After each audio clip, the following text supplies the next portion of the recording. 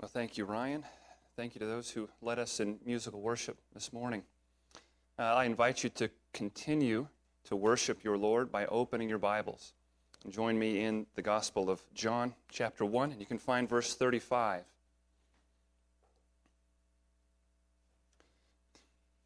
It is not a typo in the bulletin. We're going to move from verse 35 down to the end of the chapter, to verse 51 this morning. We have a lot ahead of us. And it's another first. Last week we noticed a pretty significant first as Jesus is for the first time publicly, verbally declared to be his people's substitutionary atonement. Behold the Lamb of God. We have another first this morning, and that is that Jesus himself takes the stage, center stage. He was pointed at last week by John the Baptist. He has been spoken about. And as we've moved through this gospel, that has become increasingly clear. He was spoken of from the beginning of this gospel in eternal ways, in even in some ways mysterious designations. Then he was publicly, directly identified.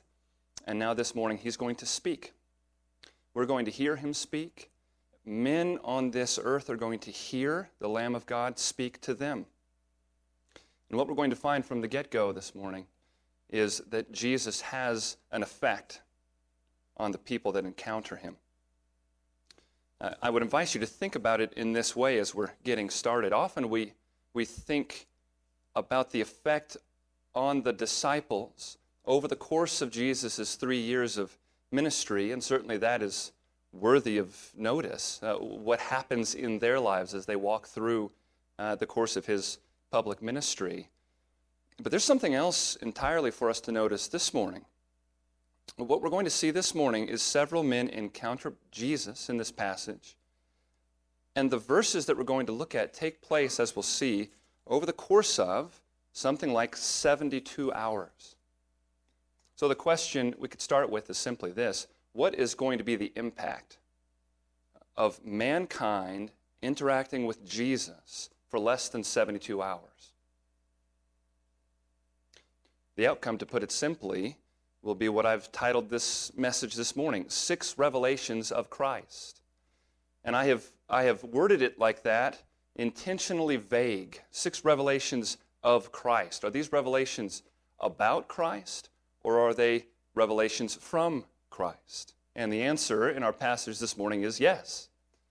Actually, it's 3 and 3, and we're going to bounce back and forth. So try not to get dizzy, but what we're going to do is we're going to hear one revelation about Jesus, and then one from Jesus, and then one about Jesus, and then one from Jesus, and we'll go back and forth that way. 6 revelations of Christ.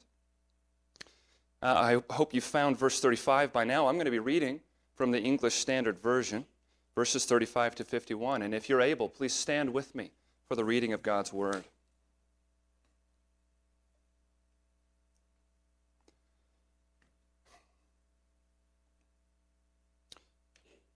The next day, again, John was standing with 2 of his disciples.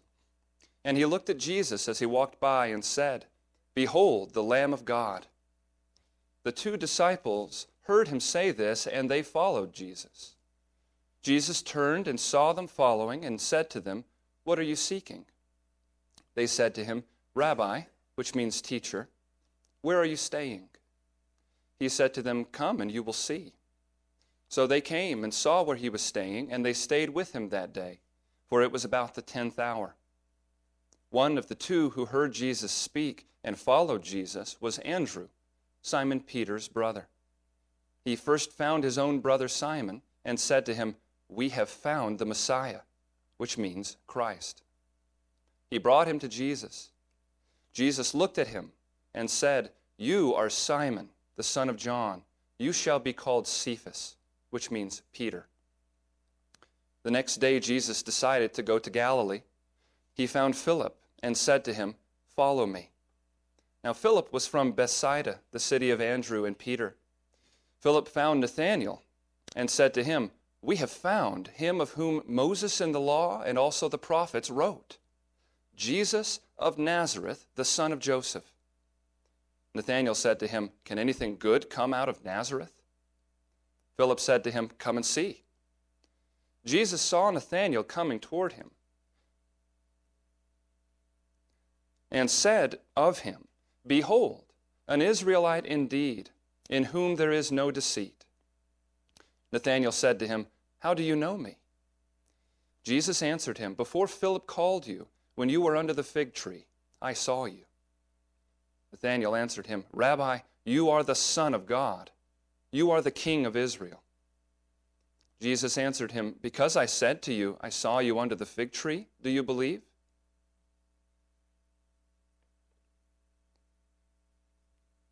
You will see greater things than these.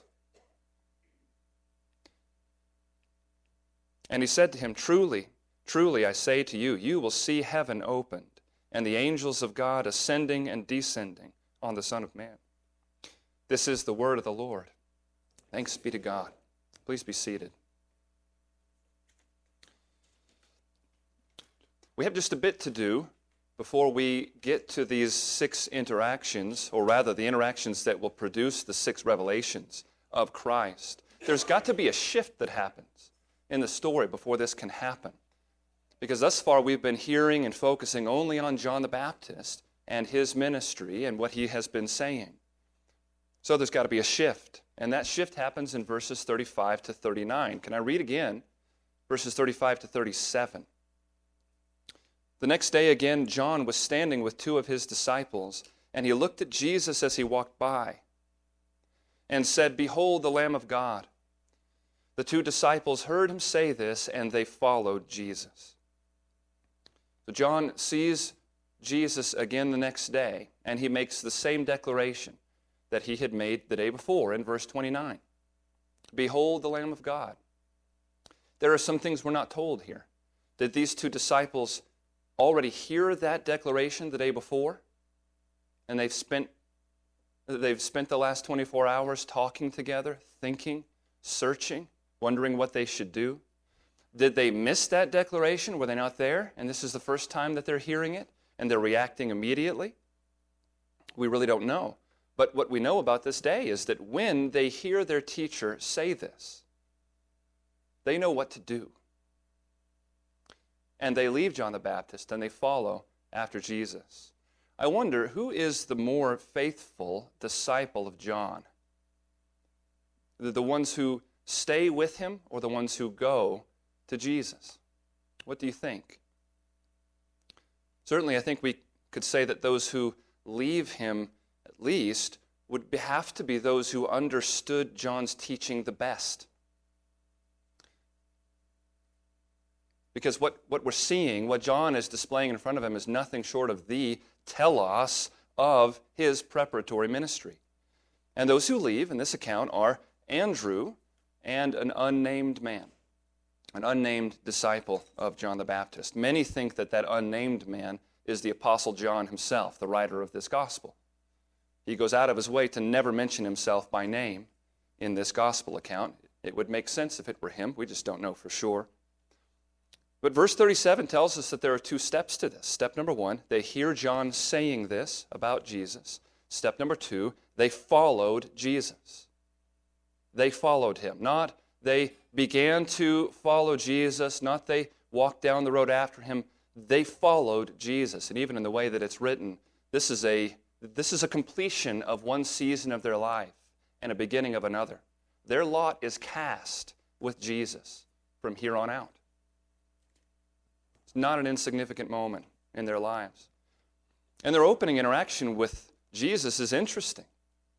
Verse 38, Jesus sees them following and asks, "What are you seeking?" To which they reply, "Teacher, where are you staying?" Now, of course, that's not why they followed after him, is it? To find out the location of where he's spending the night. That's not really their answer to his question. I enjoyed the way that Leon Morris described them here. He said, they may have been a trifle shy. And their words probably imply that what they wanted with him could not be settled in a few minutes by the wayside. They looked for a long talk. It's good, I think, to reflect on this moment in their lives. because of the significance of the choice they've just made in leaving John the Baptist. They had made a significant choice in becoming John the Baptist's disciples in the first place. You're really casting your lot in with someone when you are doing that, when you publicly identify with a teacher. And now, in a moment of trust in the wisdom and faithfulness of their teacher, they are walking away from that entire situation and are walking down the road after a man they have never met and who has never met them. They know one thing about this man, and that's that their teacher said he was of tremendous importance. The Lamb of God, he said. Do they have some questions? You bet they do. So when Jesus asks them, what are you seeking? It's not an easy question to answer. They ask him where he's staying, I think clearly hoping for an entrance into fellowship with him, into time to talk with him, to hear from him, and they're not disappointed. He invites them to come with him, and so from the 10th hour, it says, that's 4 p.m., to the end of the day, they are with Jesus, talking, asking him questions. Many think, and I agree with them, that there's a particular designation, a significance in the fact that John mentions the time here as to when this is taking place. This all started at 4 p.m. I think what we're meant to understand then is that there is a new day going on in verse 41. They go with him. It's already getting late in the day. They spend the rest of the day with Jesus, talking with Jesus. And then in verse 41, there's a new day. And that next day ends when Andrew goes and finds his brother, Simon. Now that's important in the timeline here. And in my statement that we're talking about 72 hours. Here then is where the revelations start to come into the narrative. Remember, we're going to go revelation about Jesus, from Jesus, about Jesus, and like that. You get the idea. So the first revelation we're going to hear is a revelation about Jesus. And remember to have this question in your mind all the way through our time this morning. What is the effect that we're seeing of men interacting with the Lord Jesus? In this case, what's the effect of Andrew and John, if this is John, spending less than 24 hours with Jesus? What's the effect? Verse 41. He first found his own brother Simon and said to him, "We have found the Messiah," which means Christ. We looked last week at the significance of John the Baptist calling Jesus the Lamb of God who takes away the sin of the world. And we noticed that he was almost certainly speaking better than he even understood at that moment. He was right in what he said about Jesus. But even he had much to learn about the significance and the truth of that statement. I think there's little doubt that Andrew here is in the same way. He spoke better than he even knew at this point. Because they have a long ways to go, as the ministry of Jesus is pretty clear regarding his disciples. They've got a ways to go in understanding exactly what God's anointed one, the Messiah, is being sent to do and to be. He doesn't understand that fully. That doesn't mean that this is still not a significant conclusion to come to. Remember, this is the big question that all the stir about John the Baptist had produced. Remember, they were asking about John the Baptist. Could he be the Christ? Could he be the Messiah? However far they have to go in really understanding God's intentions with Messiah, Messiah is as big as it gets in terms of their hopes and expectations. And in less than 24 hours, Andrew can say to his brother, "We have found the Christ. We have found the Messiah." What could they have talked about and heard from him and asked him? What could he have said to them that takes all the eschatological hopes of the Old Testament that they have been taught to look for and pray for and hope for? What could be said in 24 hours that would lead him to run to his brother and say, "We found him. We found him." And that's what he does. He goes and gets his brother Simon. You notice verse 40, the author's already referring to him by his well-known name, Simon Peter. even though he's not been introduced yet as such, even though he doesn't even have that name yet. He's not been named Peter yet. But John the Apostle tells us that Andrew was Simon Peter's brother in verse 40. Andrew goes and gets his brother, Simon, and brings him to Jesus. And this prompts the second revelation in our passage, this time from Jesus. Verse 42 says, Jesus looked at him. And that's a very particular expression and statement. He gazed at Simon. I imagine him looking him up and down. And then he gave this utterance. Now, it is unclear, to be fair. It's not completely clear whether this is supposed to be a display of supernatural knowledge, like what he's about to show with Nathanael. That's very clear. Maybe Andrew already told Jesus the name of the brother he was going to bring to him. We're not told that. But what we're really meant to notice is the significance of the declaration that Jesus makes about this man. You are Simon, the son of John. You shall be called Cephas, which means Peter. So the Apostle John gives us both the Aramaic name, which is Cephas, and its Greek translation, which is Peter, Petros. So here's an interesting question. Jesus says, you shall be called Cephas, which means Peter, both of which mean rock. Question. Is Jesus declaring here a revelation about what Peter will become like personally? Like his character? Is this what Jesus is declaring in this naming? Or is he declaring something about what Peter's role will wind up being in establishing the church? It's a really interesting question. Both of them would certainly be true. And we're not given anything here to help us make that decision. And that's okay if they're both true. Carson points out, though, that this is not really supposed to be our focus here anyway. Listen to what he says. He says, here in John chapter 1, the focus is much less on what this name change means for Peter than on the Jesus who knows people thoroughly and not only sees into them, but so calls them that he makes them what he calls them to be. So you hear how he put that last statement. This is what we see on display in Jesus here. Someone who his authority is such that he so calls them, in his calling them, he makes them what he calls them to be. This is absolutely what this revelation from Jesus gives us. Think about Peter. What is Peter like in the Gospels? He is anything but a rock. He's no rock. He is impulsive, volatile. He is unreliable. And Jesus stands here and says, that is not the last word on this man, because that is not my last word on this man.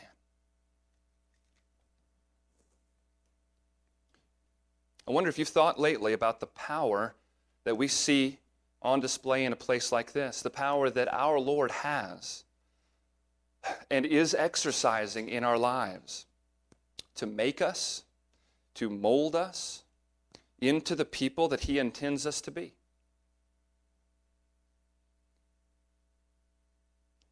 He is the one with the authority that says, you shall be called Cephas, rock, and it's done. He says it, and it's true that he will be called Cephas, rock. It's a good reminder to us all of the reason that we have in Christ to be patient and hopeful and submissive to the experiences that God chooses to bring our way.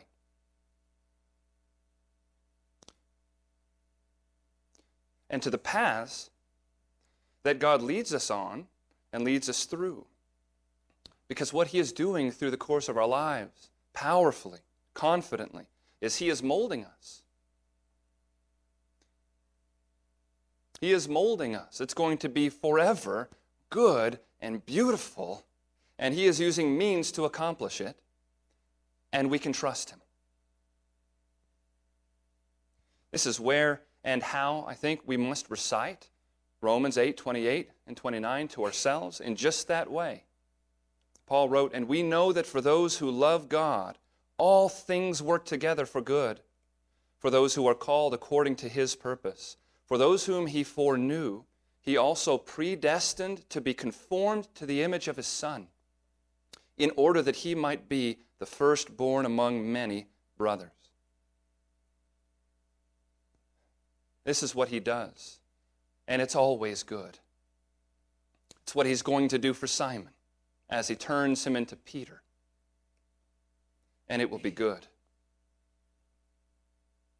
But oh, what do we know about Simon Peter?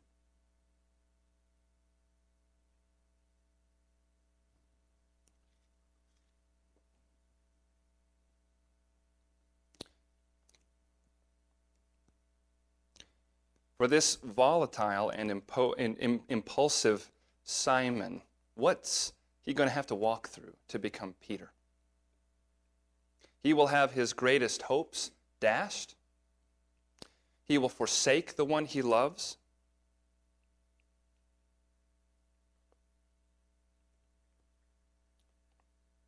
He will feel shame at its greatest depths as he stands beside a fire late at night and Christ turns and gazes at him. And when Christ conquers death and escapes the tomb, he will sit again beside a fire, this time on a beach with Jesus in John 21. And he'll be comforted and strengthened and charged by his Lord. And through those fire experiences, his heart will be set like stone. And he will live out his days truly as Peter the rock, who can stand before kings. And we hear Jesus' declaration here. Before any of that, we sense the power of it rightly. We sense the goodness of it, both for Peter and for all the rest of us.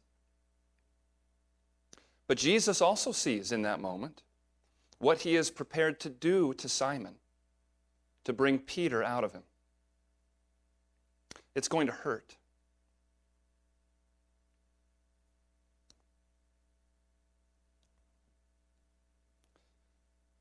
And Jesus loves him and loves us enough to declare it anyway. How are you doing this morning in remembering that the same is true of any and everything that he is choosing to bring your way?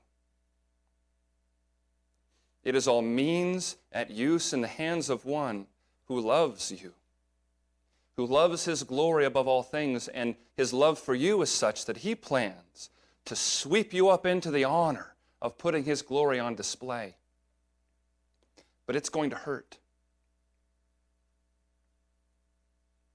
How are we doing in remembering the faithfulness and trustworthiness of the Lord who leads and shapes and directs the lives of his people? Now, still 4 more revelations to get to here. Let's go to verse 43. Read with me 43 to 45. The next day, Jesus decided to go to Galilee. He found Philip and said to him, "Follow me." Now, Philip was from Bethsaida, the city of Andrew and Peter. Philip found Nathanael and said to him, "We have found him of whom Moses in the law and also the prophets wrote, Jesus of Nazareth, the son of Joseph." And stop there. He finds Philip and says to him, "Follow me." Now, this is obviously not all that he says to Philip. It's not the sum total of the discussion that happens between them, and that's clear because by the time Philip goes to Nathanael, he is saying "we" of himself and the other followers of Jesus. And he is sharing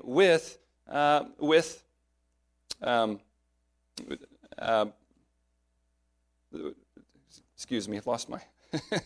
he's sharing in his message something that is massive, isn't it? This is a massive theological conclusion that he is bringing here as he goes to Nathanael in verse 45. And this is the third revelation here, this time again about Jesus. We have found him of whom Moses and the prophets wrote. That kind of a conclusion does not come at the end of two words, follow me. It comes at the end of a very deep conversation. In some ways, it's got some things in common with John the Baptist's declaration. When he said, behold the Lamb of God, we saw then, that's something of a general statement.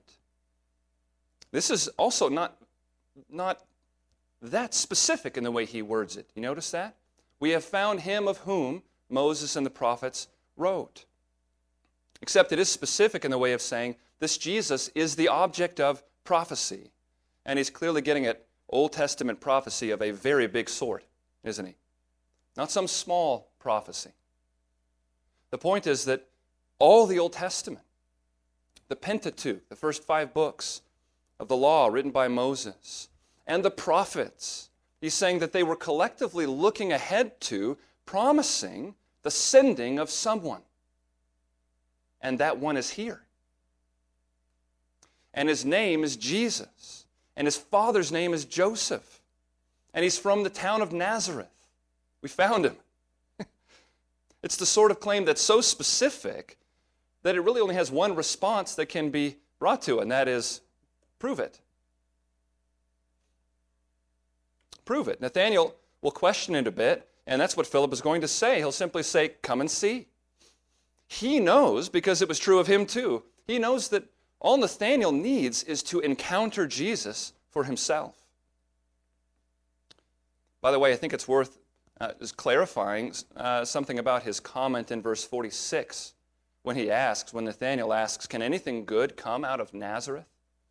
And Nazareth is a small city in Galilee, the region of Galilee, as is Cana, where Nathanael's from. We don't have any evidence that he's relating to us here some sort of a pervasive bad reputation of Nazareth. It's not known to be an infamous town. It's just a small town. So he's probably doing one of two things. Either he's expressing skepticism that the Messiah could possibly come from an insignificant location, a small town, or he may be expressing a little bit of small town rivalry here, something that the Texas Panhandle knows plenty about, doesn't it? Small town Cana saying about small town Nazareth, could anything good come out of Nazareth? Maybe that's what he's doing. But this brings us to the fourth revelation of Christ here in verses 47 and 48. Because Nathanael comes then on the basis of this invitation. He comes to meet Jesus. Verse 47, Jesus saw Nathanael coming toward him and said of him, behold, an Israelite indeed, in whom there is no deceit. Nathanael said to him, how do you know me? Jesus answered him, before Philip called you, when you were under the fig tree, I saw you. Now, what exactly is going on here? Well, whether or not we saw a display of supernatural knowledge in verse 42 regarding Peter, that's clearly what we're supposed to be taking from this. Verse 47, John, the author, goes out of the way to point out that Nathanael was still a ways off and was coming toward Jesus when Jesus greets him like he does. He is claiming a knowledge of Nathanael that he's not supposed to have. We can tell from Nathanael's reaction, can't we? Actually, from both of them. But first, verse 48, Nathanael said to him, how do you know me? This is clearly a designation that stuck in Nathanael and produced this question. And Jesus immediately does it again. Jesus answered him, before Philip called you, when you were under the fig tree, I saw you. Jesus' revelation concerning himself is this: I am a knower, whose knowledge surpasses that of mere men. And given Nathanael's reaction to each of these, and we're going to read the second one in just a moment, this is obviously something that he knows Jesus could not know. So this fourth revelation concerns the knowledge that Jesus possesses. Now, there's something really surprising then in Nathanael's response. It's even something that Jesus expresses a kind of surprise at. And that's the conclusion that Nathanael immediately draws from these two statements. Look at verse 49. Here's the fifth revelation of Jesus. So he hears a description of him from someone who's never met him, an intimate description. He hears a recollection of information from earlier in the day, from someone who could not possibly have been there or known that. That's impressive. Well, it was impressive. Here's his reaction. Nathanael answered him, "Rabbi, you are the Son of God. You are the King of Israel." It's a really interesting reaction, because what he says about Jesus is true, isn't it? Of course it's true.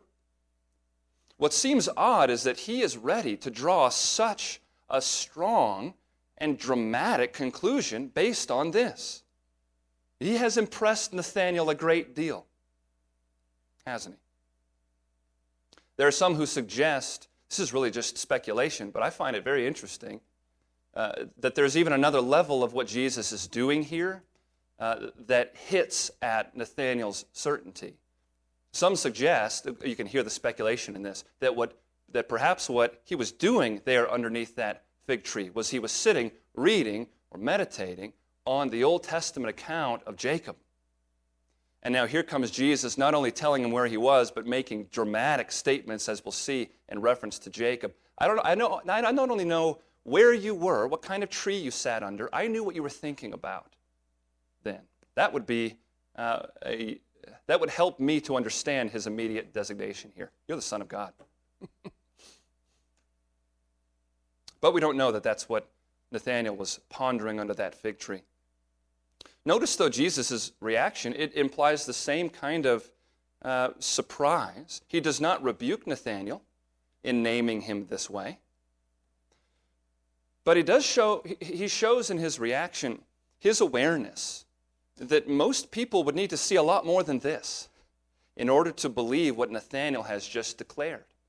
Jesus answered him, "Because I said to you, I saw you under the fig tree, do you believe? You will see greater things than these." If you already hold me in that esteem after this, Nathanael, just wait. It's interesting, Nathanael calls him the King of Israel here. It's actually a pretty uncommon designation. It only appears in 3 other places in the whole New Testament. It's not the most common thing to be said. I wonder if he said that in part because Jesus had just called him an Israelite without deceit. If I am an Israelite, you are the King of Israel. We need to keep thinking about the nature of the surprise with Nathanael and what he has declared, but let's do it by going into the 6th of these revelations of Jesus. So this last one then, if you're keeping count, is another revelation from Jesus. We see it in verse 51. But I think he's already started to paint this revelation before now. Look at verse 51. "And he said to him, 'Truly, truly, I say to you, you will see heaven opened, and the angels of God ascending and descending on the Son of Man.'" Now, what is that an allusion to? Any Old Testament story or event that is popping into your mind as you're hearing this description in verse 51? This harkens us back quite intentionally to Genesis chapter 28. Genesis 28:12, we read this, talking about Jacob. So Jacob has just gone and tricked his father Isaac by putting on the hairy garments of clothing for his poor blind father. He's tricked him into giving him Esau's blessing. You remember that? He has stolen the blessing of the firstborn right before this. Esau's come now to get it, and they figured out what just happened. And Genesis 28:12. Oh, pardon me, I'm getting ahead of us here. That's coming up, but that's not Genesis 28:12. Excuse me. Let me read this for us. This is Jacob, but this is Jacob after that's happened, and he has fled. He's fled his brother. Listen to verse 12. "And he dreamed, and behold, there was a ladder set up on the earth, and the top of it reached to heaven. And behold, the angels of God were," listen to this, "ascending and descending on it."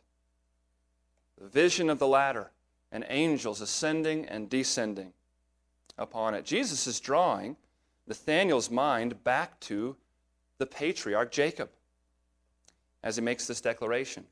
In fact, he's drawing all of their minds back to this. As he speaks to Nathanael, he says to him there, Truly I say to you, you, plural, all of you, you will see the heavens open and the angels of God ascending and descending on the Son of Man. You will all see this. What I want us to understand is that he began this allusion right when Nathanael came up to him in verse 47. Remember what he says in verse 47, "Behold, an Israelite indeed, in whom there is no deceit." This is where I was going by mistake there a moment ago. He specifically says of him, this is one without deceit. And that word harkens back to Jacob as well, even to where Jacob got his name. It's Genesis 27, where we have the story of the birthright being stolen. Verse 35, "But Isaac said, your brother came with deceit." There's the same word. "And he has taken away your blessing." Esau said, "Is he not rightly named Jacob? For he has cheated me these 2 times." Both of these are bringing their minds to the picture of Jacob. Jesus says of Nathanael, truly an Israelite without deceit. There was a man named William Temple in the mid-20th century who translated it like this: an Israelite without a Jacob. An Israelite without a Jacob. It's time to start thinking about Jacob, you young disciples of mine, and it's time to start realizing that something greater than Jacob is here. This is what Jesus is doing. A deceitful second-born who tricked his way to the birthright. God used it. This is providential. What you need is the true firstborn. That's what you need. You need the true firstborn. You look back and marvel at Jacob, a man who saw, get this, a man who saw a vision of a metaphor of me. But by the time I'm done with you, you're impressed by what I just said to you, you'll see greater things than these. You'll see greater things than Jacob saw. Jacob saw a vision of a ladder, of an access between God and man. By the time you're done with me, you will see I am the way. And no one comes to the Father except by me. Right you are, Nathanael, that I am the Son of God. I am the King of Israel. All of this in 72 hours of human interaction with Jesus. Just consider all that has come to light and been exclaimed and been revealed, and that it took 72 hours talking with this man. Now, it's going to take a lot longer than that for them to comprehend the truth and the implications of these revelations. They're going to be remarkably slow to understand, just like you and I can be remarkably slow to understand. We'll have a lot of sympathy there, but John will make it very evident as we go through his gospel. But just remember, as we move forward in John's gospel, what Jesus' teaching was capable of impressing upon mankind. And through what means? Through simply the means of conversation and interaction. There are no mighty deeds on display here, none. There's supernatural knowledge, clearly, but there are no powerful displays like the kinds of signs we're going to see in this gospel account. We don't need mighty signs and works if the Word of God is brought to us. Boy, if only we could hear those words of Jesus, be taught by Him, hear pure truth and revelation from Him.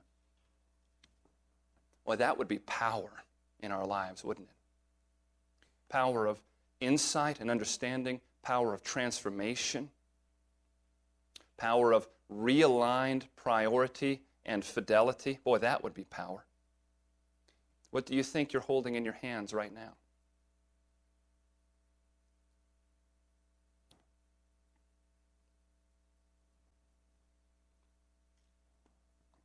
I trust that what I'm about to say applies to each and every one of us in here.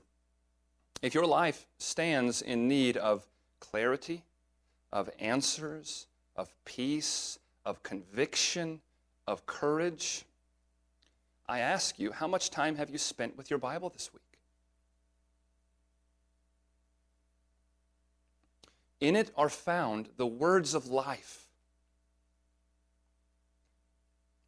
And that's because it is in this book that the King, the Lord Jesus, is testified to, is borne witness to, is revealed to us. In it we find life. Would you pray with me? Heavenly Father, we thank you this morning for feeding us again with your holy word. And I simply pray for all of your people gathered here. Cause us to tremble at your word. Grant it to us, Father, to become more fully convinced that in it you have granted to us all things that pertain to life and godliness. Grant it to us to become convinced that the one to whom you will look is he who is humble and contrite in spirit and trembles at your word. God, we ask that you would make us to tremble more at your word, even as we further rejoice and thank you for your faithfulness in providing us that word. Grant us this heart of faith that only comes from the work of your Spirit in us. We ask it all in Jesus' name. Amen.